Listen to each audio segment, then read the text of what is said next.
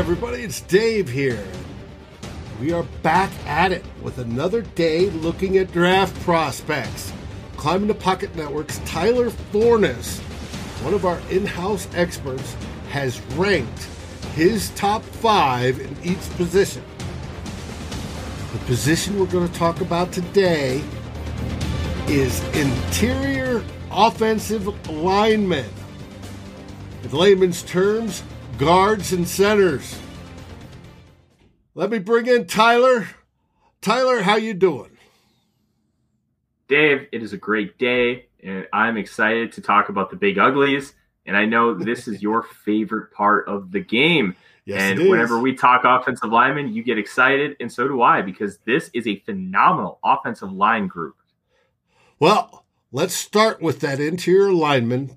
Who do you have at number 5? Or This should is we going to come to a start shock for a lot 6? of people. 6 is going to be Wyatt Davis, and I mentioned that because I know we have some guys, mainly Ted, who are Ohio State fans, and Wyatt Davis has been a very popular name among Vikings Twitter for the last about 18 months or so. Wyatt Davis did not have a good year. He ended up on the ground a lot. I don't think he's great at anything. He's just kind of good at everything. And I think when you talk about a guy like that, he's a good player. And he has some issues with balance and overextending, and he's not the best mover in the world. And that's why he ended up out of my top 5. But I wanted to give him a mention because I know Vikings fans really loved him at one point, but he's coming off a major injury, and he didn't have the best senior year. And that's with how good this offensive line class. There are that don't make the top 5. We get over Ted Glover's Wyatt Davis. Now, who's at number 5? This is going to shock some people. It's USC's Elijah Vera Tucker. I am not super high on Elijah Vera Tucker. I thought he was a really good player, and there were times where he just played dominant football.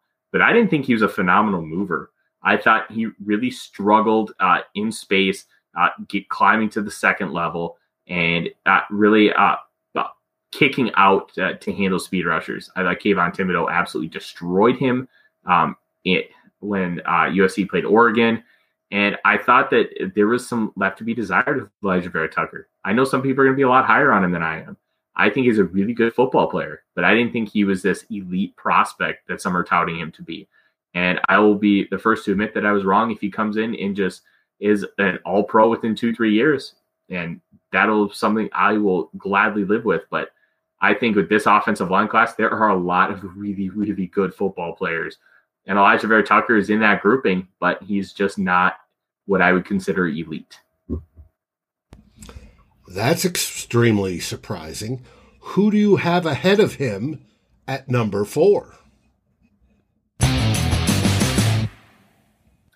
This one might be a little surprising, but if you really look at his pedigree and how good he was throughout his entire career, it shouldn't be. And it's Trey Smith, the offensive lineman out of Tennessee. And he was a guy I just finished up, and I was pleasantly surprised with how good he was, considering his Senior Bowl was atrocious. He was genuinely bad. He was overextending constantly. He was missing blocks. He wasn't the best athlete, but then he tested superb. And when I turned on the film, you kind of saw some of those elements. If Trey Smith locks his hands into you, you're done. It's over. You're not going anywhere. And I think that's something that was excellent about his game. When you look at the rest of it, he's able to move in space pretty well. He's got guard tackle flexibility, but I think he could be a Larry Allen type player at the guard position. And he graded out slightly above Elijah Vera Tucker for me. I think he still needs to work on balance and continuing to work on lateral mobility and just clean up some of his footwork, prevent him from getting too wide in his stance.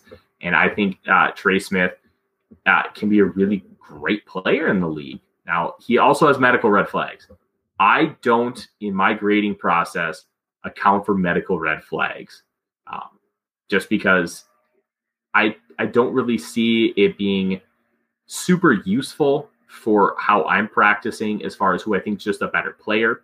I'm not necessarily saying, hey, I think this guy's better, but I have medical red flags, so I'm going to drop him. When I do mock drafts, I will kind of take that into consideration. But as far as just a pure talent on the board, I think Trey Smith is the fourth best interior offensive lineman in this class. Who have you got at number 3?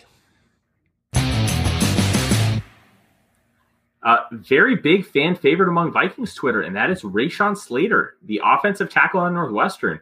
I think he's going to play at his best as a guard or a center. I think he can play tackle, but that doesn't mean I think he's going to be best there. And that's why he graded him on the interior. Rashawn Slater, when he moves and climbs to the second level, it's like being shot out of a cannon. It's like watching a Wile E. Coyote and Roadrunner cartoon where Coyote just shoves himself into a cannon to launch himself right at Roadrunner. Like, that's what you get with Rashawn Slater's athleticism. It's incredible stuff.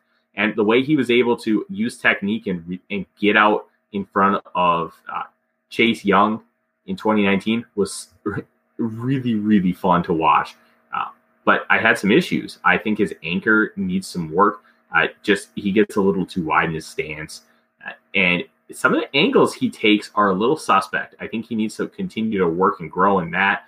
And he uses athleticism to a detriment because he over pursues really easily when he gets to that second level. Like, he's just so quick and fast that he'll just outrun where he's supposed to meet his target. And he needs some cleanup to do. Anybody who has him with a super high grade, I don't blame him. He barely missed a first-round grade for me. But Rashawn Slater at 3, I think he could be an all-pro guard center at the next level. That brings us to number 2. Number 2 is Alabama's Landon Dickerson. Now, he's a really tough eval because he has 4 seasons of college football and 4 season-ending injuries. Just tore his ACL in the SEC championship game, which was really devastating for him. But he was shown at the last Alabama Pro Day. He was doing cartwheels. I think he's going to be just fine. But that's a huge red flag. But on the field, he's a powerful man.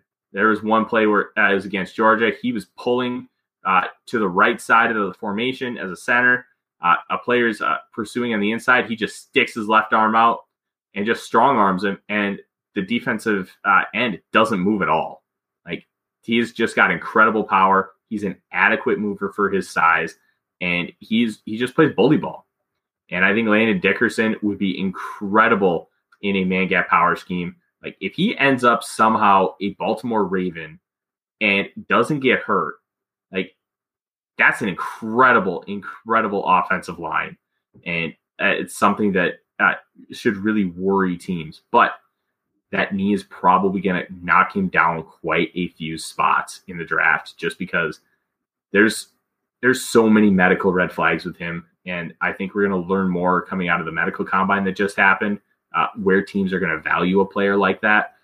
But Landon Dickerson, the football player, really fun to watch, really, really talented. And he's my number 2 interior offensive lineman. And at number 1, you have a guy named after Kirk Cousins' favorite band.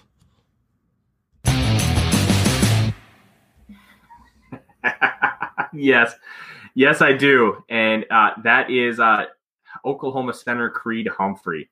Humphrey, 4 years ago, was blocking and snapping to Baker Mayfield. And that team had Orlando Brown Jr. As the left tackle. It had Drew Samia. It had another really good guard. I cannot remember who it was. And then they also had a right tackle as well. Like, that team was absolutely loaded on the offensive line. And as a freshman, Creed Humphrey was the best player. He tested athletically the best center of every center since 1987, according to the relative athletic score. And he's got great power. He's got great size. It's 6'6", 325. He can move people, and he can move himself. He does everything really well. He needs to work on technique stuff, and I want to see him go up consistently against big-time pass rushers because he didn't see a lot of those in the Big 12. but when he played and who he played against, he flat out dominated. And because he's got that pass blocking and size acumen along with great athleticism, he's a fit for any scheme. And he can be a fantastic football player. And he's got some guard flexibility. He's a left-handed snapper, which is only an issue unless you don't have a lot of practice reps with it. And I'm really excited to see him come into the league. And he is actually my second graded offensive lineman, period. So he is only behind Penei Sewell for me. I love Creed Humphrey, and somebody's going to get a steal with him wherever he goes in the draft. Well, do you see the Vikings taking Creed Humphrey? And if so, what position? I think they easily could take Creed Humphrey. They could play him at center, but I think they're going to do everything they can to let Garrett Bradbury fail there. And I think one thing that you can talk about with Garrett Bradbury is he's never had competent guard play next to him. And that can really harm a center, especially when you're talking about a developing one. I don't think that great guard play is necessarily going to fix Bradbury, but it's going to eliminate things. It's going to eliminate excuses for him. So if he still struggles and is the same player with really good guards next to him, I think then you can say that, hey, Garrett Bradbury didn't work out, and you can put Creed Humphrey there. I also think because of the things I talked about and how he plays football, Creed Humphrey can be your starting guard. And I think he can move people off the line. He can kick out. He can climb to the second level. He's going to do everything that you're going to want from a really successful guard. I think he could be really high on the Vikings board. I don't think Landon Dickerson will be. Rashawn Slater I expect to be. I don't know what position he'll be at. Elijah Vera Tucker probably as well. Trey Smith is a wild card with the medical stuff. They're not going to take him in round 1. But if he's available round 2, round 3, that's where they're going to be more apt to take those kind of risks. So I think all of these guys could, in theory, be available for the Vikings on their board, except for Landon Dickerson. Sounds good. With that, join us again tomorrow for the next position group. Until then, go!